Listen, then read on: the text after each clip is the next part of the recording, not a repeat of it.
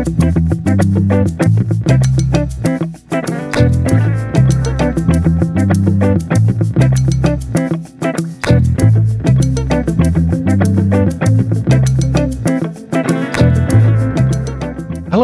I'm Stuart Chittenden, and this is Lives, a conversation featuring fresh voices and diverse perspectives on culture, community, business, and more. My guest today is the film financier and producer, Timothy L. Christian. Our conversation is being recorded today by Zoom.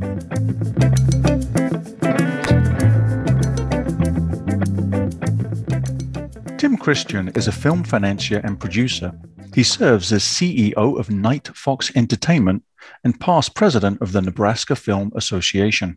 Night Fox Entertainment is a film finance and production company based in Omaha, Nebraska. Night Fox financed the Sundance hit Ziva Zachariah, or Zetva Zachariah for my British audience, starring Chiwetel Ejiofor, Chris Pine, and Margot Robbie. The company recently produced and financed the films Wildling, starring Belle Powley and Liv Tyler, and the CIA thriller Against the Clock, starring Andy Garcia, Diana Agron, and Justin Bartha. In the summer of 2019, Night Fox started shooting the mystery thriller Stoker Hills in Los Angeles, starring horror legend Tony Todd. The film is currently being acquired by a major distributor for forthcoming release. The company has several film and television projects in development, including 12, which is the story of Tamir Rice, the 12-year-old African-American boy killed by a Cleveland police officer in 2014. Having studied finance and economics at Pennsylvania State University, Tim Christian gained extensive experience in the entertainment industry, his start coming by interning for Grammy Award-winning music artist and producer Teddy Riley. Tim, welcome to the show. Thank you. Glad to be here with you. I feel hopelessly naive and in some ways, a little ignorant, but I wonder if this is true of many people, which is, we go to the cinema, we stream our films on TV and we just read about the glamour and the glitz of the lifestyle. Mm-hmm. But the truth is, I think there's so much that goes on to the actual business side of creating a film. Yeah. What is the genesis of a film? How do you get involved and contribute to sort of bringing it to the screen? Yeah, I'll try to keep it as short as I can and still give you a good understanding of the process. Like you said, film, when you look at it, we all go to the cinema and we say, wow, this is, a great movie, having no understanding of the real process. And I think all the people that go into making it work. And I mean, it's a lot of people that go into making this thing work. So in a small movie, very small, let's say an independent film, you could easily have, 30 to 50 people that have to collectively work together to make it work. On big films, your Mission Impossibles, your blockbusters, it might be 300 people that take, to make that film work. But no matter what size film, it all starts with an idea. It starts with the idea. It starts with the concept, whether the concept comes in a variety of ways. It comes sometimes from a personal story that we have. Sometimes it comes from a story that's already been told that you want to retell. Sometimes it's a really important figure that you just have a passion and want to learn more about, right? And so as a producer, which is what I am, what I would look at is what story is interesting to me, number one, but then I have to balance that with what would an audience want to see? Because I may want to see something and an audience may not want to see it at all. And so in that case, we have a problem. So I have to balance the two and say what's good for me and what's good for the audience at large. And so once I come up with a story or an idea, and it doesn't come from just me, it comes from a variety of people that work together to find it, then what we'll do is we'll say, okay, do we think this is worth making into a film or a TV show? Do we think it's worth the time to go to the next phase, which is development? And development of the project will consist of things like hiring a writer to write the script or the screenplay. It will consist of, once you have a writer and you have a script, then you'll go out and you'll find whether it's other producers to work alongside you, whether it's another company that does this kind of work and you want to partner with that particular company, you look for those things and you go into the process of this whole development process. And so let's say you complete that process, and I've left a lot out, but we can unpack it more later. But you've completed the development process, and now you have an idea, which is now on paper in the form of a screenplay. So now I've got a screenplay. At that point, the hardest part comes to in any business, which is now you need money. And so you have this great idea, great screenplay, but you need money to make it work. So what you'll do is you'll do some things like you'll create a budget. You'll create a rough budget, a rough outline of what you think this is going to cost you. And then you hope that you can go out and you can raise the money in order to make it work. Now, as a producer, my hardest job by far is raising money. There's nothing that's more difficult than that, because we're at a point in time where people are not just looking to give money away. You've heard of the horror stories with people and investing in films. And so they're scared. And so you've got to do a lot of whining and dining. You have to kiss a lot of frogs in order to find the money that you need to make it work. But assuming you find the money you need, then you now have a completed project. You have the money.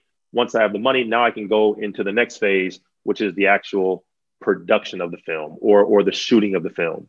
That consists of 3 phases: pre-production, which is all of the things that go into, let's say, finding locations and casting actors and bringing on all the right people, the right crew.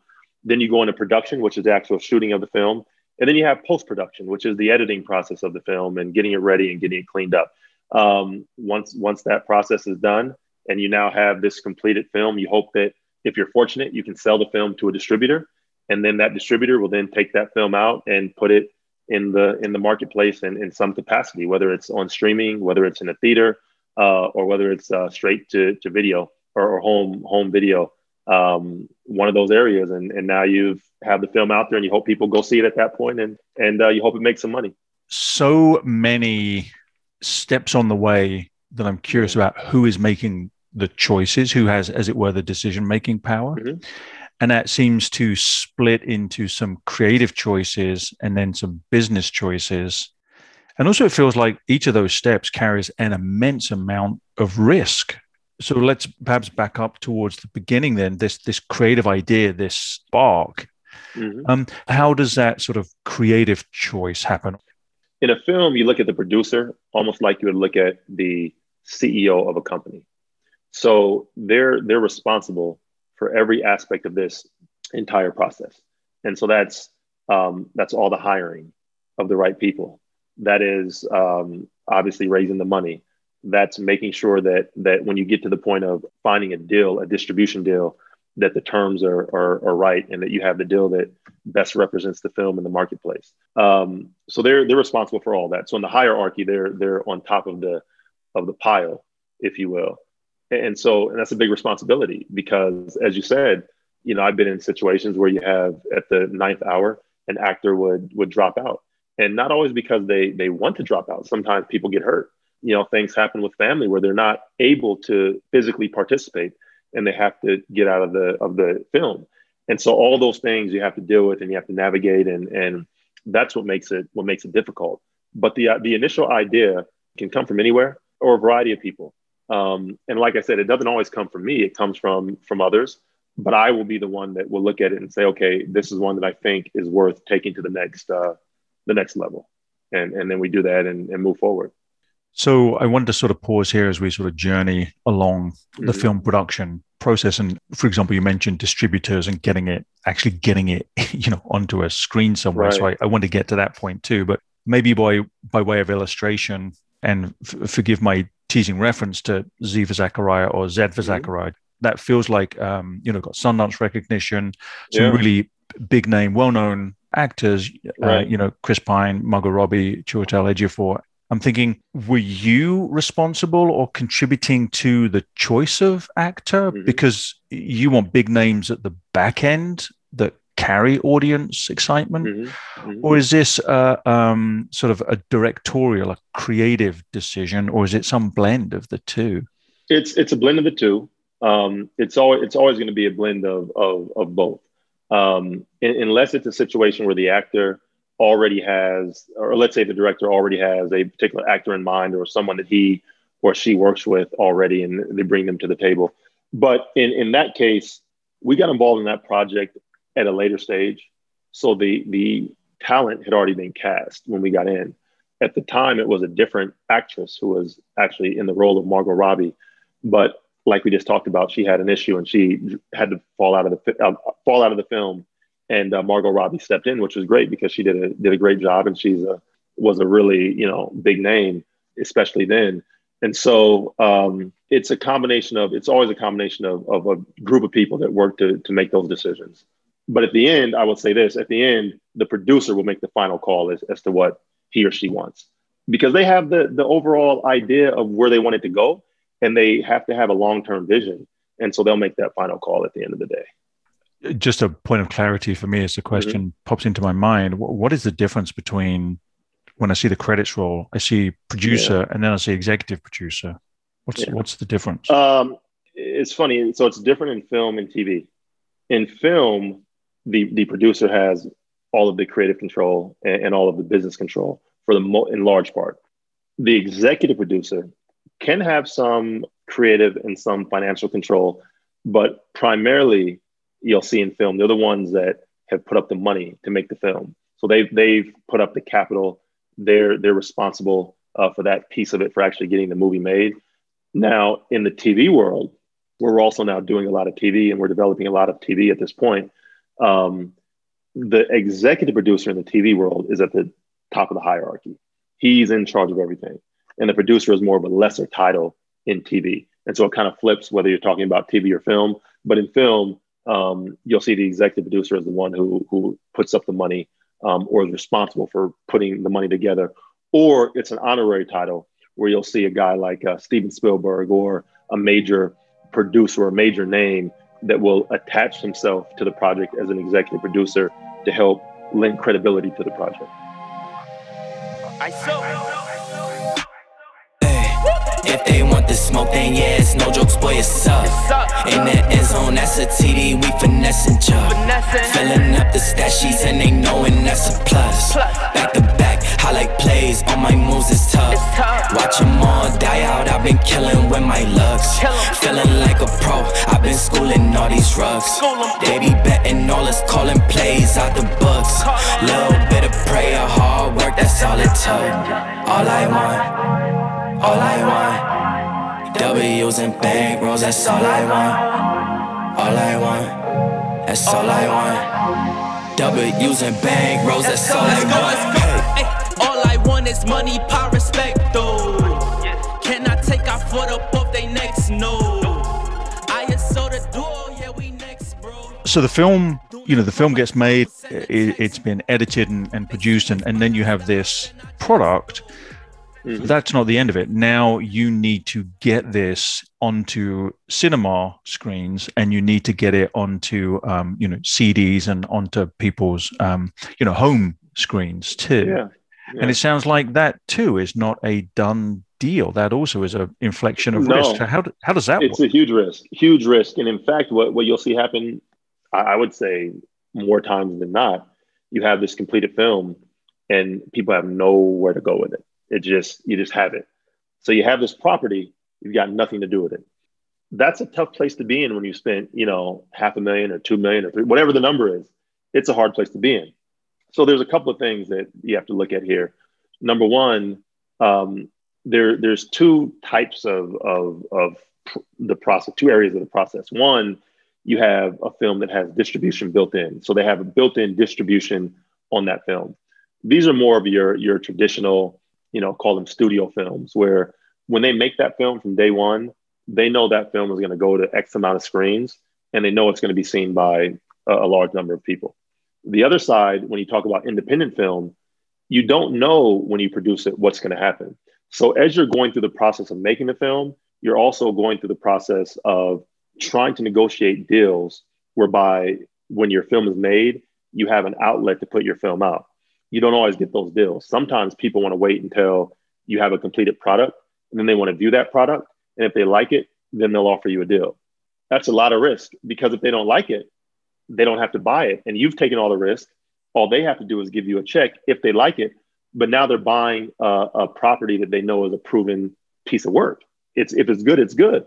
And so it's a ton of risk for the filmmaker, not a lot of risk for the distributor, but that's, the name of the game. And so you have to put out the best product you can, and you have to hope that people like it. Now, here's a misconception. Initially, you're really not making the film for the audience, right? For the broad audience. That's really not your market. Your market is the person that's going to buy the film to distribute. That's who you're making it for, because if they don't buy it, no one else sees it. And so a lot of times people don't understand the difference. And it's a key difference, because you have to know, who you're making the movie for. So I'm of a generation, for example, where I can remember as a child seeing Star Wars on the big screen, and it was mind-blowing. But it's a cultural reference point that I think speaks to many people of my mindset and generation. Mm-hmm. And now I'm thinking, who is controlling these cultural artifacts? And it's, as you said, it's not an audience of us, society. It's an audience of very few people that decide that this is worth them investing their money into distributing. That's right. So I feel a bit constricted by that. And that makes me wonder, here we are in the 21st century. We're just post-pandemic. Mm-hmm. How are these systems actually being circumvented or broken down now? What's changing about how film is produced? The production part, I think, is still the same in terms of producing it. What has changed with that is now with technology, you can do it for less money. So now you can do it for less money. I mean, you can do it on one of these guys on a phone almost and create a movie. And people have done that. In fact, there's parts of film festivals now that are dedicated to people that have produced a full-length movie on their phone, which is pretty amazing. That being said, the part that's changed is how the film is seen in the marketplace. And now with streaming, and by that I'm talking Netflix, Hulu, Amazon, Paramount Plus, all of the streaming networks. It's given people more opportunity to have their film seen. Now, don't get me wrong, it's very tough to get on those platforms, but it still gives you a different mechanism to look at your film. And now people are understanding that I don't have to be in a theater. I don't have to have my film distributed in a traditional way. I can now have it distributed right to our homes, whether it's Netflix or whoever it is, and I can get just as many eyeballs on my film. I can make maybe not as much money, but a lot of people are seeing it. I'm getting my name out there. I'm building my track record. And so that's the one thing that's changed, and I think has opened the doors to a lot of different avenues. The streaming is I love it. I think that there's a lot of opportunity there. I think that it's growing every day in terms of not just the content they're looking for, but the way that streamers are working to make sure that they acquire content and put the content out. So that's the thing that I think has changed more than anything, is that part of the business. Walk through the fire, the sound of a lion. I found my way back in the end. Baby, I've fallen for you, and the way you make me feel. Don't need to pretend. You got me falling.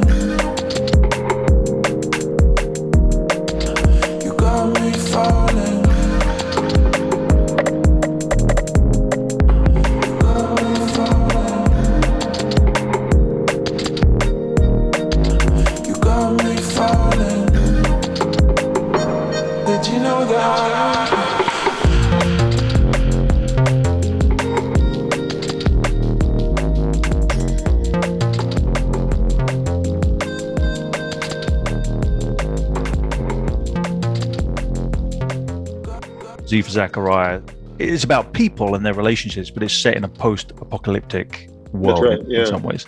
Yeah. Wildling is this sort of horror fantasy. Against the Clock has people mentioning nano-terrorism and this sort of thing. Mm-hmm. But the film you're working on now it feels much more contemporary in the sense of Tamir Rice's death. At the beginning, you'd mentioned you wanted to pick films as a producer that spoke to you, but at the same time, you need to be able to sell it. It's a business. What do you sense is changing externally to you, but also how have you changed in what films you want to work on?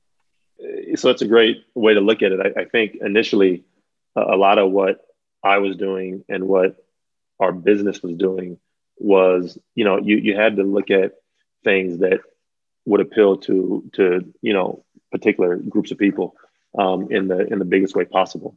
And so, sci-fi, horror, those kind of sort of, or whether it's action, those kind of things appeal to larger groups of people. And if they're not larger groups, they're very niche markets that love that kind of stuff. So I had to look at that and I had to say, okay, out of the gate, that's probably a good way to position ourselves. But then you have to make a change to a certain extent and say, now we can start, telling some stories that we really want to tell. Now, here's the thing. Even still, I can't tell all the stories I want to tell. I have to work to that point. But, Tamir Rice, for example, is a great representation of that, because here's a story with everything that you see going on in the world with especially, younger Black men and women being shot, being killed, being kind of tormented by police in large part. That story is very timely. And it's a story that it really touches a lot of people, because the way we tell it is from the standpoint of the mother and her looking at this situation. So that's how it's told from her point of view, which is pretty powerful, because here's her son that she sends out to play, like we've all sent our kids out to play. And, we expect them to come back, at the appointed time, and to have our son or daughter killed is traumatic. And so even if we're not the same race, if we don't live in the same place, we can still relate to that story to a certain extent. And so that's one we just wanted to tell. We felt passionately about that. So those are things that are passionate, for me.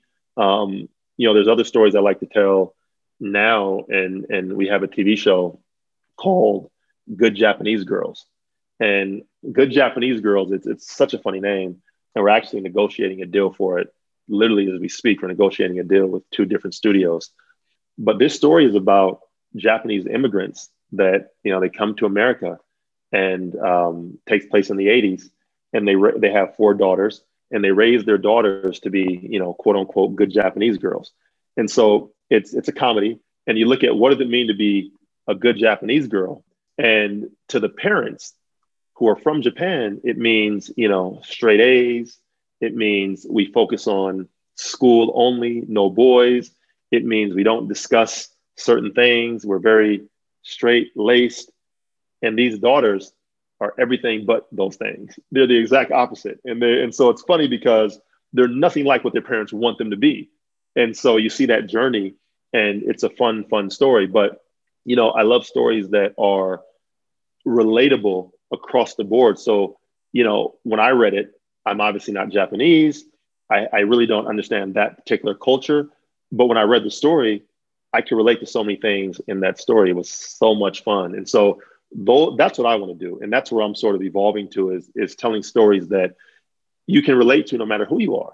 And no matter what race you are, you can feel it and understand it and say, okay, I see the similarities in what they're going through and what our family's gone through. And so that, I think, is the evolution you're talking about.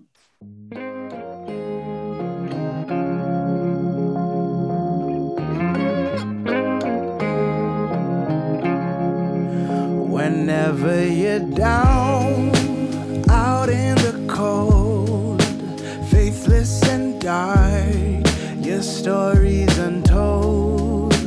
Come take my hand and walk there with me. I know a place where we can be free.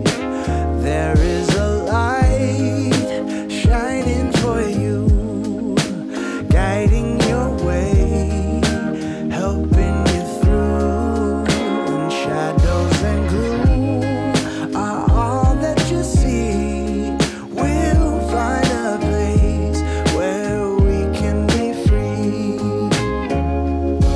From the mountain top down to the deepest valley, hear a voice calling you. It's the rising sun shining in the darkest alley. Can't you see you will be free? Films can be popcorn movies. They can just be fun, because entertainment is a totally worthy activity and experience. But also films can occupy a really resonant cultural space that endeavor to instruct us or reveal something about who we are, almost a moral framing, as it were. Yes, there's the business of this, and so you need to make it successful. But in terms of that view of the films you make, are you trying to get some of your own kind of moral and ethical view of yourself and the world into this cultural space? Yeah, I mean, without a doubt, I'm moving towards that. Again, initially, it's tough to do that when you first start. You have to sort of create a baseline, and you have to build a reputation and get your name out there and do those things. And now that we're starting to do that, and I always say we're, because it's not just me, it's a group of people who work together to make these things happen. And now that we're starting to do that, there's certainly things that I want to talk about, like, Tamir Rice is obviously one. Other injustices are some, for me, God and those things are extremely important to me. That's what I try to live my life by. And so things that I think represent that to a certain way, I want to tell those stories and try to, not necessarily project those views on other people, but at least open people's mind to see other things that are out there. And if they choose to follow those things, great. If they don't, then that's perfectly fine too. But at least expose them to different things, because I think that media in general, film, the internet, publishing, it should really not just inspire us, but it should open us up to different things. And whether after we take a look at them, subscribe to those things or not, that's on us to make that decision, but at least it opens it up. So yes, I want to put certain things out there, and I want to make sure that, through, film and other storytelling, we can do that. And, another big thing I like is stories of redemption, stories of the underdog, fighting from the bottom and coming out on top.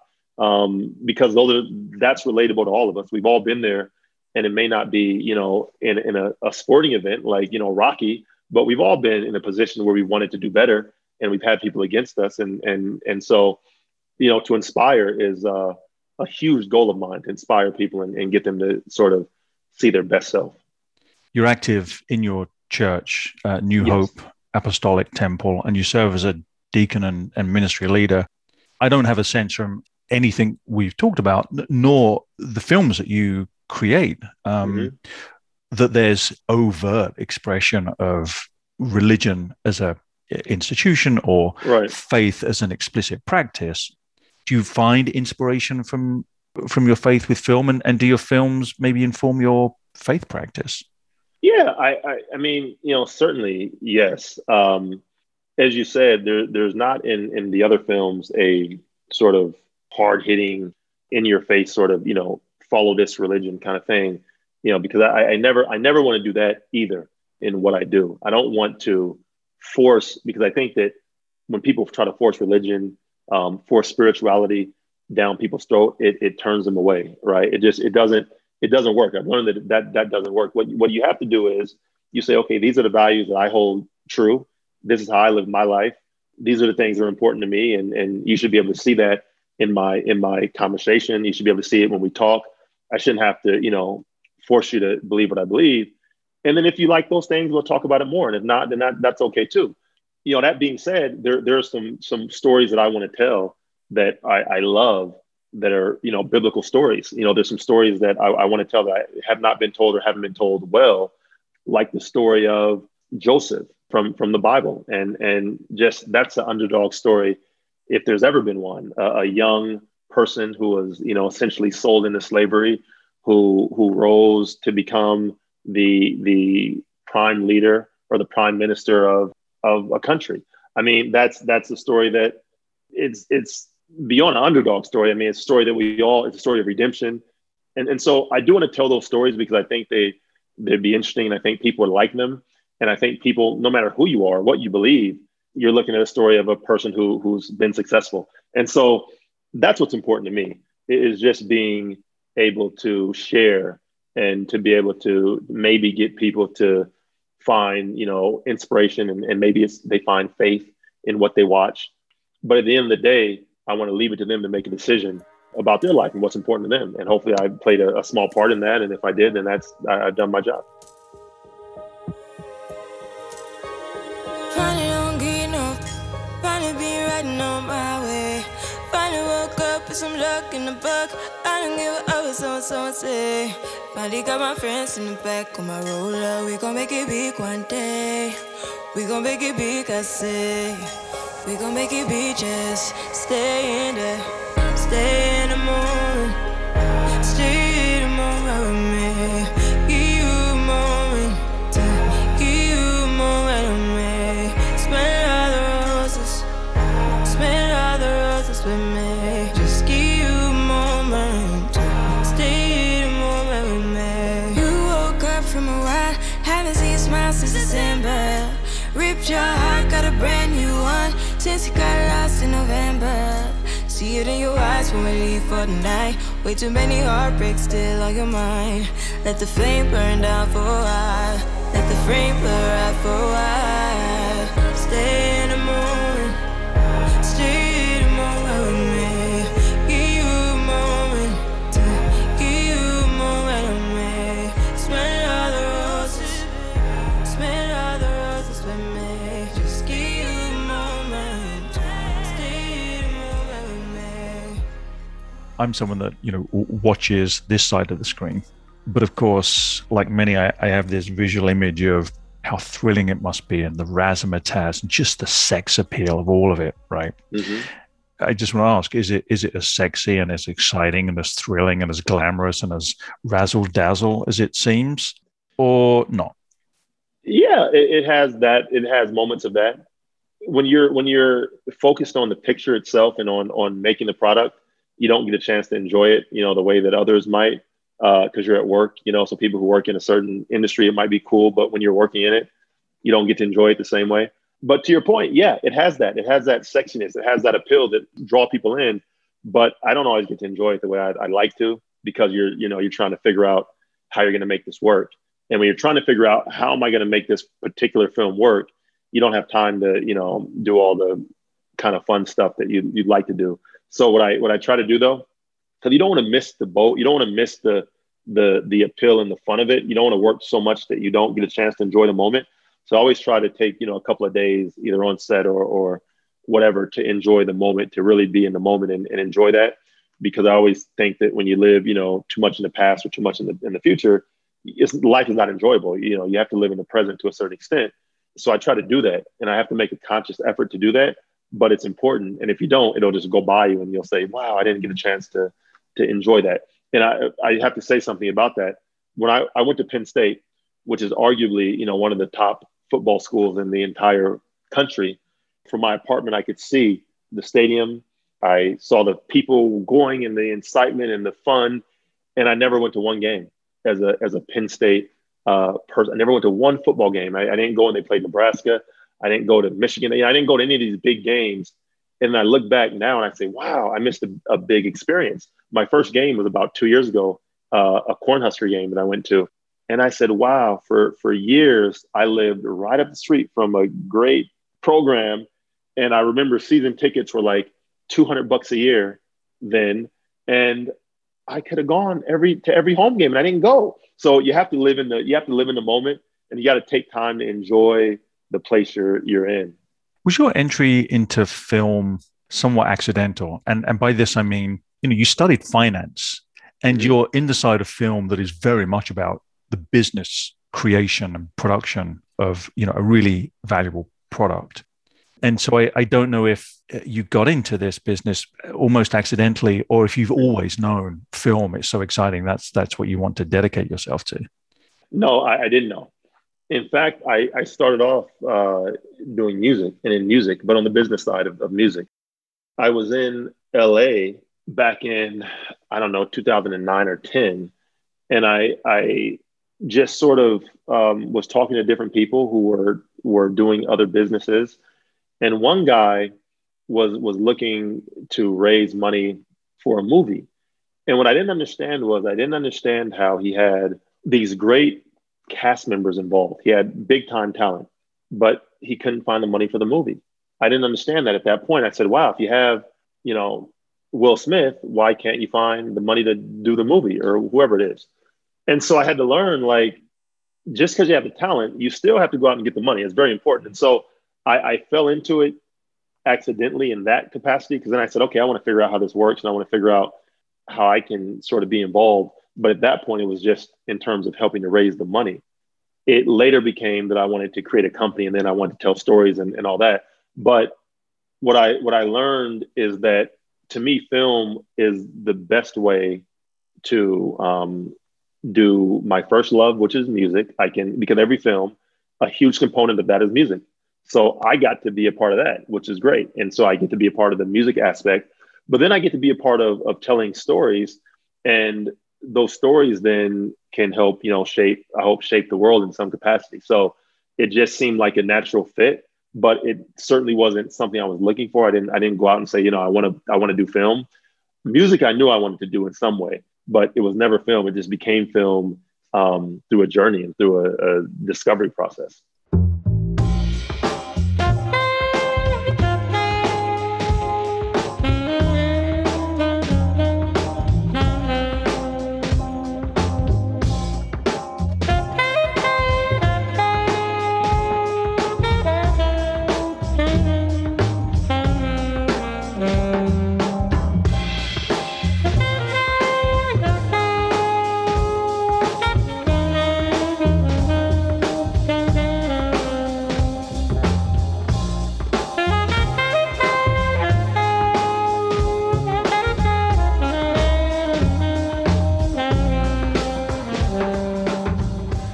Tell me a little bit about how you decided music was going to be this love that you wanted to pursue from a business side of things. How did you actually go after this internship with Teddy Riley? Yeah, well, I just love music. I mean, I knew that I wanted to be involved in music. I like music. It's a feeling you get when you hear a great song, and a great song is, I always tell people, a great song comes from anywhere and comes from any genre of music. I mean, I can look back and I can say people would expect, you look at a particular person, you say, okay, they like a particular kind of music, but music comes from anywhere. And I like all kinds of music, whether it's R&B or jazz or country or pop or hip hop. You can find great music in all of those things, all those areas. And so I knew that I wanted to be involved in that in some way. And what I also knew is I had no talent in front of the microphone. So I knew I couldn't do that. So I said, okay, what else can I do and how else can I be involved? And so I said, all right, there's a lot of business things that are involved in this. I can do that, or I can still be creative, maybe in A&R, which is artists and repertoire, and finding talent and nurturing talent, which is what I ended up doing. What I knew is I had to find a business way to get involved in this. Fortunately for me, I had a mentor who was connected with Teddy Riley, and I asked him if he could make a connection and set me up. I still had to go through a process and interview and work hard to get it, but you need a way in, and he provided that way in, and I ended up going through that process and getting an internship with Teddy Riley, and that was a great experience to have that. What was Teddy Riley doing when you were jumping on board? He was doing, in fact, Michael Jackson's album Invincible, which as an intern I had a chance to be a part of and be in the sort of fly on the wall in that process. This is 2001 timeframe, so this is after the creation of obviously New Jack Swing, and Teddy's height was the height of his success. I would really say was probably like 1988 to 94, 95, and he kind of cooled off a little bit. And then with the Invincible album, Michael Jackson, that sort of, made him hot again. But that time he was still doing a lot of artist music, whether it was like Michael Jackson, whether it was Janet Jackson or Jay-Z, or so many people. And there was always so many people in the studio, and he was responsible for a lot of artists that came out and producers that came out. But I got a chance to just learn the business, and I got a chance to learn about what it takes to find an artist and how to work with an artist, how to nurture artists. And also I learned a lot about how to actually engineer music. So I would learn the engineering process, which wasn't, something I necessarily wanted to do. I wasn't trying to be an engineer, but just that process to learn it and to understand how a song is recorded much like in film, there's a process, and in music, there's a process. And to be able to go through that and learn that was a great experience for me. I built a lot of relationships that I then took with me that I even use today in the film world. So it's been helpful, and it was a huge help to me, and just an experience that I'm very thankful for. Driving around in California, looking for something to make me stay. Round and round forever, searching for something that could never get replaced. Don't need you to save me, but I just really need to be saved. I'm just so sick of waiting for any luck to come my way. Yeah. Feel good, be good, stay good, and live good. If I could feel good, I'd live good, I'd die good. We were just chatting off air about the state of film from a financial perspective, and also from the perspective that not only can it be exciting to us culturally, but it can also say something and contribute something to our sense of community and local place. And so we were chatting about some of the work, most notably in this area in the Midwest. You'd think about people like Alexander Payne, for example. Right. But it also requires that other levers in the economic aspect of filmmaking need to be sort of pushed and pulled. And that includes support from state and local governments around tax incentives and these kind of Right. things. I know that you're active in that regard because you work all over the world, but you live and base yourself in the Midwest. And Right. so what is happening with policy support for filmmaking, Yeah. and what are you hoping for? Well, right now, there's not a lot of policy support for filmmaking in Nebraska in particular. What we do have here, which is good, is we have certain cities, Fremont is one, Norfolk is another, where they've put together not necessarily a fund, but pools of money that filmmakers can use to offset production costs. So that's a helpful thing, but it's not a state incentive or really a government incentive. This is more of a city by city sort of thing that they put in place through local government. What we need, in my opinion, is a overarching policy that would make filmmaking cost effective for filmmakers here in our state. So, if I shoot a movie here for $1 million, we should have some sort of incentives that, I would get back 30 or 40% of my spend from the budget if I use it on things like hiring people from Nebraska or putting them in hotels here or those kind of things. That's not just good for the film and for the producer of the movie. That's good for the economy of the state.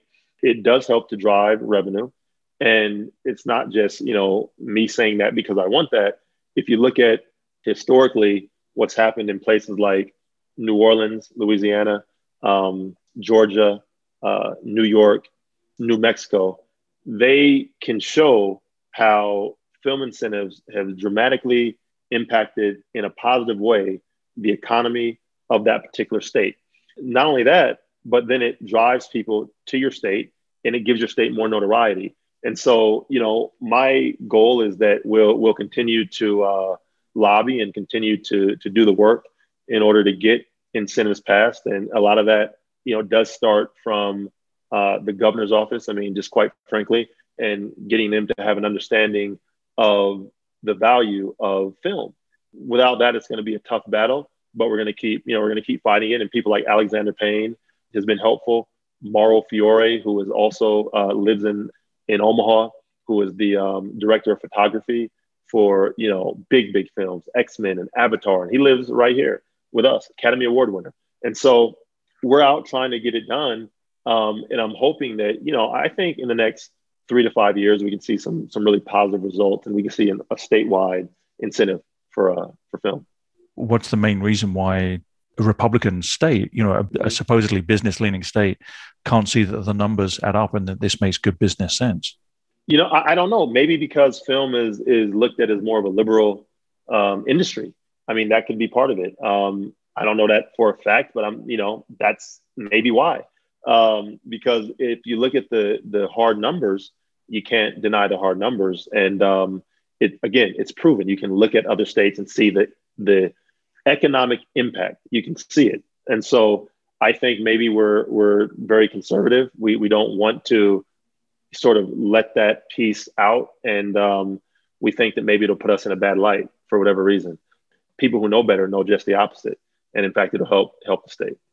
How did your company get the name Night Fox? Everybody asks that question, and my answer surprises everyone. But it comes from a movie, to be honest with you, which is Ocean's 12. And in Ocean's 12, there's a character in there called the Night Fox. And I like the character. And so I thought it was a cool name. And so I named it after that. So it's not as deep as people might think, but it comes from a name of a character in the film. And I like the way it sounded, and I like the name. Okay, so I can't let that be my last question then if everybody asks it. So I'm going to ask you then. So you love music. Is there a song or an artist that perhaps, I don't know, is the soundtrack for your life? Boy, that's one that I have never been asked that one. And I'm trying to think of a song. Oh man, I have so many songs that are twirling in my head, and I'm trying to think of which one. Well, let me say this: I don't have one in particular that I can give you. I'll give you an artist, and I'm doing this for two reasons. One, I like the artist; he makes great music, and two, we're doing a TV show based on his life right now, which we think is going to be a phenomenal show. But it's the rapper, and his name is Notorious B.I.G. And we're doing a limited series based on his life right now. We're developing it, and we have a lot of people interested in it. But, his music is one that he speaks to so many people with his music. And the cool thing about it is although he spoke about certain things, he never really lived that particular lifestyle to the degree that he spoke about it. What he did was he told other people's stories through his music. And I just like that, because this is a guy who he grew up with, a good mother, and he grew up in a going to, private school. But yet he talked about things that were so hard hitting. I just think that's an interesting take on his life. But he's an artist that I like, and I think he's got music that speaks to a lot of people, and certainly speaks to me.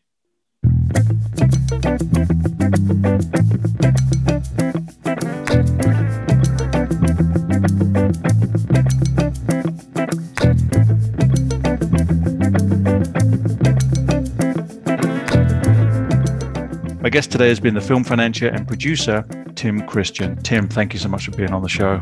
Thank you, Stuart. I've enjoyed being here.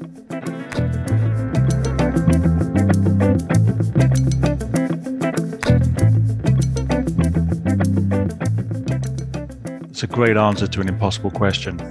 It was a tough one, tough question. Yeah, that's hell. My apologies.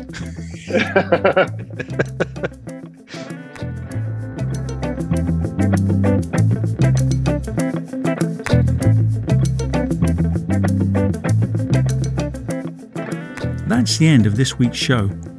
You can listen again to this show and others by subscribing to the podcast at livesradioshow.com and find us on social media at Lives Radio Show.